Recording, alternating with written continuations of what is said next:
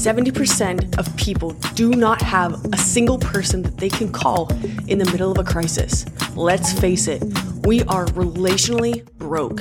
And my mission is to make that percentage zero. But how? By building relational wealth, the embodiment of all your relationships with yourself, with others, and experiences that enrich your life. I promise you this podcast will help you build wealth in every way that money cannot. And it all starts by being accidentally intentional. Let's begin.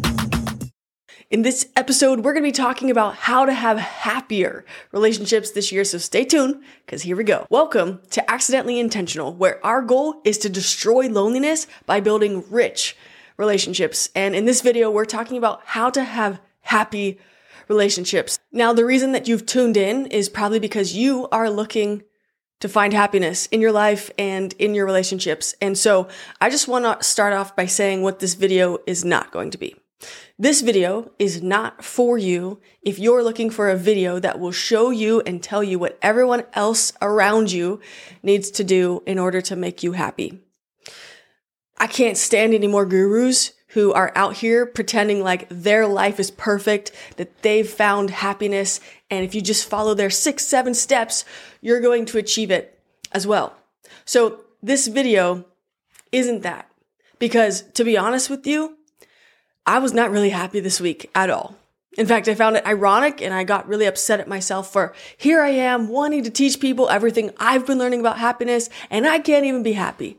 And then I realized that's exactly why I need to come on here, because I am learning right alongside you. So what this episode is going to be is actually teaching you how you can pursue happiness in your own life, everything that's in your control, in your power, and as a result of the happiness that you are chasing, all of your relationships in your life are going to be happier as well.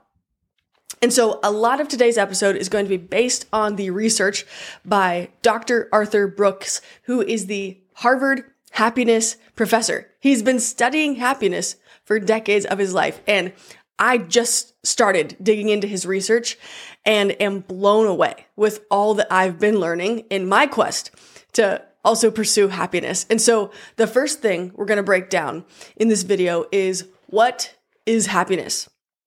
And I was surprised to find that happiness is actually not a destination. We're doing it wrong if we're thinking that happiness is something to be achieved, which is interesting, right? Because you're probably watching this because you're thinking, I want to be happier. I want to be happy. But if you try and articulate what that means, there's some direction in which you're going. And so happiness is actually not a destination. More so, it's a direction. And another thing that I found really interesting in this happiness research that Arthur Brooks presents is that happiness is actually not a feeling. I know, it's crazy. It's not a feeling, but it actually points to the fact that there is a feeling involved. And you may have heard of this. It's called the emotion wheel. You can Google it, look it up. It has over 100 of the normal emotions in which we experience. And about half of those, or 50 or so, could actually point to happiness. But happy isn't a feeling itself. It means that there's other feelings involved in which we are saying make us happy as a result of those feelings, puts us in the direction of feeling happier. And I just found that so fascinating, and it really started to make me understand that if we are hoping to just be happy, we're never going to get there because it's not a place to land. It's a continual pursuit in which we do. And so happiness as a pursuit involves 3 elements, and we're going to break down those elements. The first one is enjoyment. The second element of happiness is satisfaction. And the third element of happiness is meaning. So if you think of it as an equation, happiness equals enjoyment, satisfaction, and meaning all together. So let's first talk about enjoyment, right? How do we get to the place of enjoying life, enjoying things. And the research really points to thinking through and answering the question, what is something you enjoy? But here's a really fascinating piece, which is really important to us and this episode, because it states very clearly in Arthur Brooks' happiness research that, I'll read you the direct quote, "True enjoyment is not found in solitary pleasures.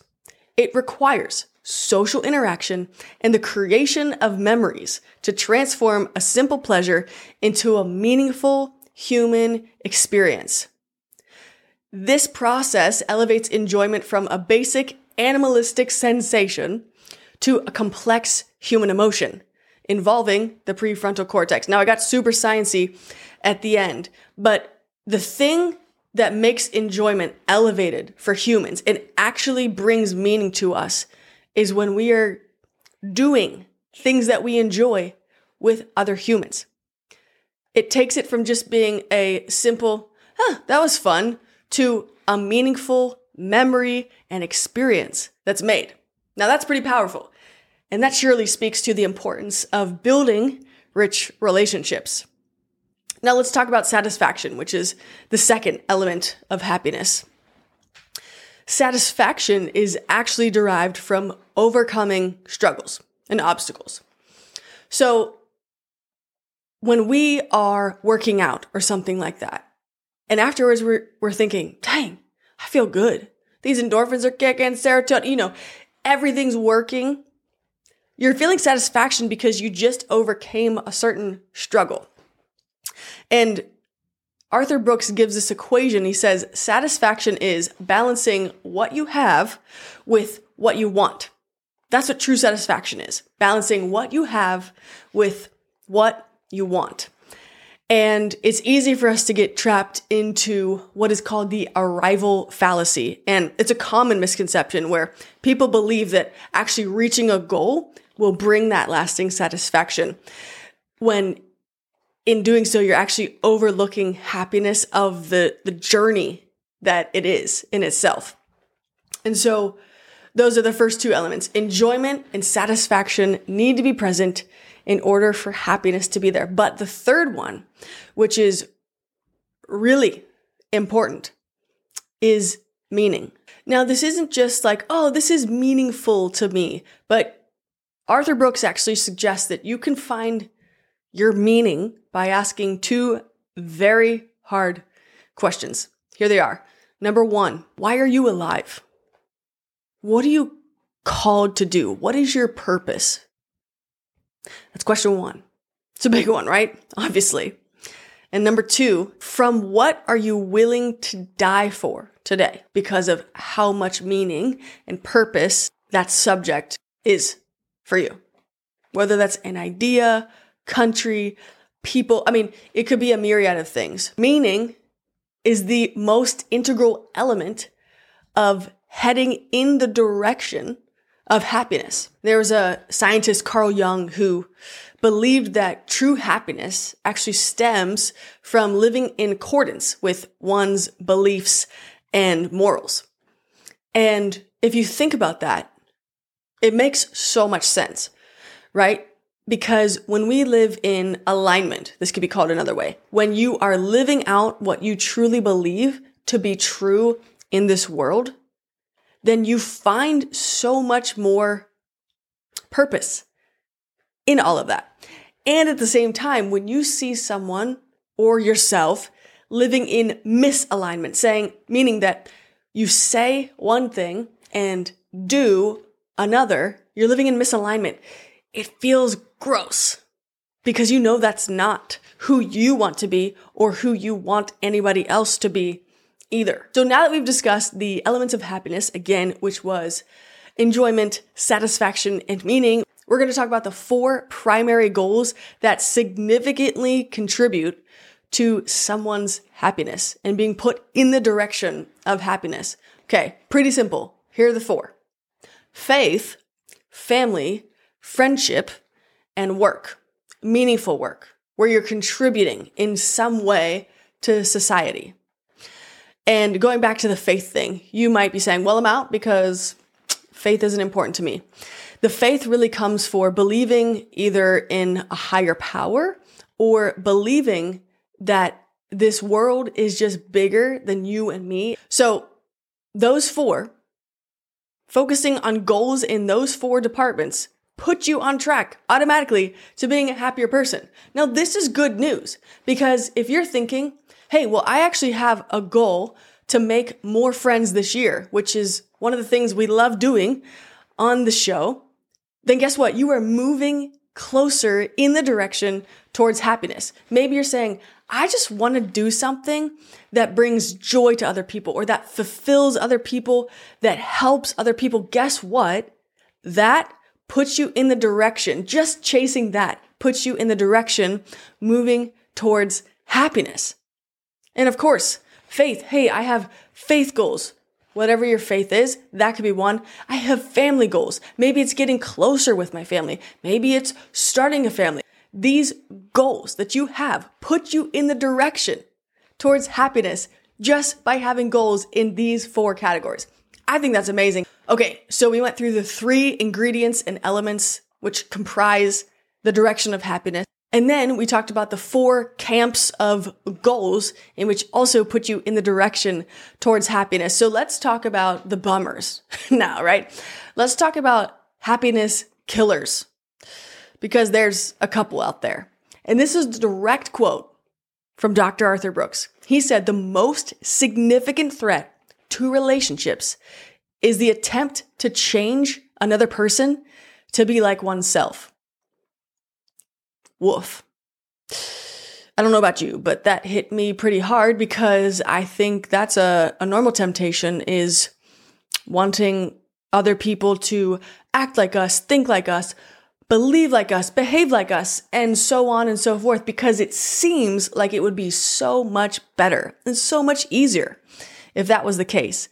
But that is actually the most significant threat to relationships, let alone happy relationships. And that's why at the beginning of the episode, I said, I'm not going to be talking about anything which is dependent upon someone else, because in this, we're just focusing on what you and I can do and what's in our power. So happiness killer number 1 is attempting to change someone else. Happiness killer number 2 is assumptions. I'm so guilty of this. I truly am. I'm so guilty of it. I'm a chronic overthinker and I just make up these stories as to what someone's doing or thinking. And it's nuts. And 95% of the time, they're not true. They're just made up in my head. And that's 100% a happiness killer because it's not backed by data. It's just by fleeting feelings. And assumptions put a wedge between you and another person, which then brings me to number 3, and that's expectations. And expectations are believing that it's someone else's job, for instance, to make you happy. It's definitely not fair to have those expectations put upon somebody else because nobody else can make you happy. As we're learning in this episode, we have the control and we have the ability to do it for ourselves. And the reason expectations are a happiness killer is because there's a lot of unmet expectations that you then have sitting inside of you ready to just explode and burst out onto somebody else because you didn't actually articulate what it is that you wanted or needed. And so unmet expectations and unsaid expectations are definitely happiness killer number 3. And it's a good rule of thumb to not have any expectations for anybody else except for if you have articulated and asked for a certain thing. Then that's a different conversation. And I think fear is something that we often think about as the opposite of happiness, right? How can you be happy if you're afraid? That kind of overrides the brain as it's trying to protect us if we're actually living in fear. And so I kind of want to talk about strategies for overcoming fear and anxiety. And these are two that I have found helpful in my own life. Both of these strategies actually involve journaling. Now you might be like, I hate writing. I only type. Okay, only type. That's fine. There is science behind the power of writing something down and writing all the letters. I don't know. I'm just saying my recommendation would be to write it out, but you're definitely allowed to type. Okay, moving on. So to manage fear, you can write down your fears. That's the first step. Write it down. Now this is kind of backwards for people that are in the camp of don't write it down because you might manifest it. Well, science actually says otherwise in this department, and I'll explain how. First step is to write down your fear. Why?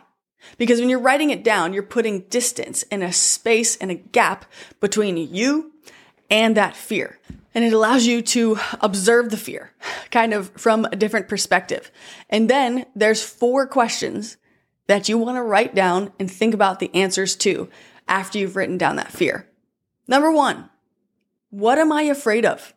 Truly, write it down. 2, why is this happening? 3, what is the worst thing that can happen? And 4, what will I do if it happens? Now, by the time you get to 3 and 4, most of the time, I've found just how preposterous these fears were. That I was just creating crazy scenarios in which I was like, what will I do if it happened? Well, wait, the chances of that happening actually are so very low. And I'm just hinging it on the fact that that 5% chance is actually 100. And what will I do? Well, at the end of the day, I'm going to get through it. Is what I'm going to do. And so it's been a really interesting exercise to put that gap between the fear and then analyze it and try and come to a different conclusion about how I see it. So what's really interesting about this is that this process helps move the fear in your brain. It literally moves the fear in your brain from the amygdala. And I'm not a brain scientist, so don't ask me. But I think it's interesting that it shifts it, okay? It moves it from the amygdala, which is responsible for emotional reactions, to the prefrontal cortex, which is involved in decision making. So we just moved it from crazy town, emotional reactions, to logical thinking just by writing it down. Now, dang, that is a powerful exercise. That can change your day. That can change how you pursue happiness that day, when you write down the fear that might be holding you back from getting there. You know how I mentioned assumptions being a happiness killer?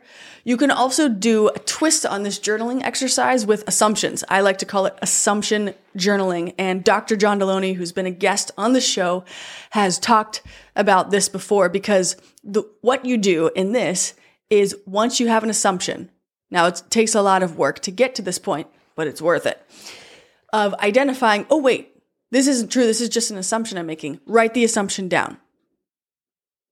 And then think, wait, is this true? If you cannot objectively with data confirm that it is true, then you have to automatically rewrite it. Let me give you an example. This friend hates me. Wait, is that true? No, she just didn't respond to my message, but she might be busy right now. She doesn't hate me. She really cares about me. She just has another priority right now. That's a good way to reframe it. Another thing that helps with assumption journaling is gratitudes. That always helps the brain reframe into what is true, what is important, what you can control, and what is in front of you. And I love this quote that I continue to keep hearing, is that, and it's, you can't be grateful and anxious at the same time. So gratitudes are definitely helpful for anxiety and any fears that you have. Okay, so we talked about the happiness killers. What are some instant ways to boost happiness? 1, engage in volunteer work. It is so effective in giving almost a boost of happiness and putting you in that happy direction, because you get to serve others, which brings us back to meaning, right? Generosity. this is a crazy study. In financial terms, they have found that people who give statistically make more money the next year. That's a great investment strategy. Just be more generous. Now, it sounds like it would be the exact opposite, but I promise you it's not. Because when you learn to live open-handed, my goodness, does the world just become more brighter and more beautiful. In fact, there's this ancient proverb I love that says the world of the generous gets larger and larger. And that's something I've been trying to live by, and it has been so helpful in helping me reframe and get back to the posture of happiness. Another happiness booster is being an agent of positive change, standing up, taking action on a cause or something that you care about. It reinforces your identity of sorts. James Clear in the book Atomic Habits talks about the power that comes from a habit when you decide to, quote, cast a vote for yourself. For instance, do something that empowers you as an agent of change. How can I be an agent of change in my own life today? Okay, what relationship do I want to pursue? Okay, I'm going to reach out to somebody I care about today and tell them how much they mean to me. Why? Because casting a vote for yourself is saying, I'm a friend that cares about other people. I'm a friend that reaches out and makes effort to connect. And in closing, let me tell you something crazy. Direct quote from Dr. Arthur Brooks again. I love this guy. I love his work. I hope to have him on the podcast. Just a quick shout out to him. Positivity and happiness are emotional contagions. They're mind viruses. It's true. You know how I know it's true? Because I've been in a workplace before. Maybe you can relate, where somebody is just so negative and you realize that minutes are ticking by. You just are clawing your way to get out of being in their presence because you realize your energy starts to drain out of you the longer that you're with this negative person. And oppositely, when someone comes up to you smiling, happy, wanting to make jokes, for instance, wanting to have a meaningful conversation, you actually feel that it's really life-giving because it's a, quote, mind virus. And it's an emotional contagion. So this is why I said at the very beginning of the episode that when you pursue happiness, all of your relationships around you are going to get happier as well, is because you have the power to give that mind virus of happiness to other people. That's amazingly powerful. I love that. And it makes me rethink the word infect and who can I infect with happiness this week? Why don't we make that our challenge? Who can I infect with happiness this week? And one other thing to mention about happiness that I found very important and eye-opening is that it's better to be compassionate than empathetic when it comes to happiness. Whoa. We're in a culture where we just celebrate and champion empathy. Does that mean empathy's bad? Is that what you're saying, Zoe? No, that's not what I'm saying. But what I am saying is that compassion can have more power between the two in a situation. Let me explain this a little bit. Okay. So empathy, we know, is putting yourself in someone else's shoes, wearing their pain, wearing their emotion, which can effectively tend to weigh you down. But compassion is actually sitting with them in it, but recognizing that it is not what you are experiencing and that your experience is different from theirs, and being able to acknowledge the difference. Compassion is still there for someone through whatever they're going through, but it's not making the pain that they're experiencing also your own pain. And that's a really important distinction when trying to pursue happiness. Because when you're wearing someone else's pain, it might feel like you're trapped and that you can't get out from feeling the negativity or or feeling hopeless because it's not your situation that you can actually change or impact, whereas pursuing happiness in your own life is. So this was really a deep dive on happiness, how to have happier relationships as a result of pursuing happiness. And if you liked this episode, please follow along, like, subscribe. Seriously, subscribing really helps. Leaving reviews helps even more. If you like this video, you're definitely going to like this one up here because we're talking about the power of asking better questions, how to ask better questions, and so much more. We have so many exciting episodes this season, such as how to be less awkward in conversations, how to have long distance friendships, and more. It's all right here. We drop every other week. Guys, I love you. Let's pursue some happiness this week. I'll see you next time.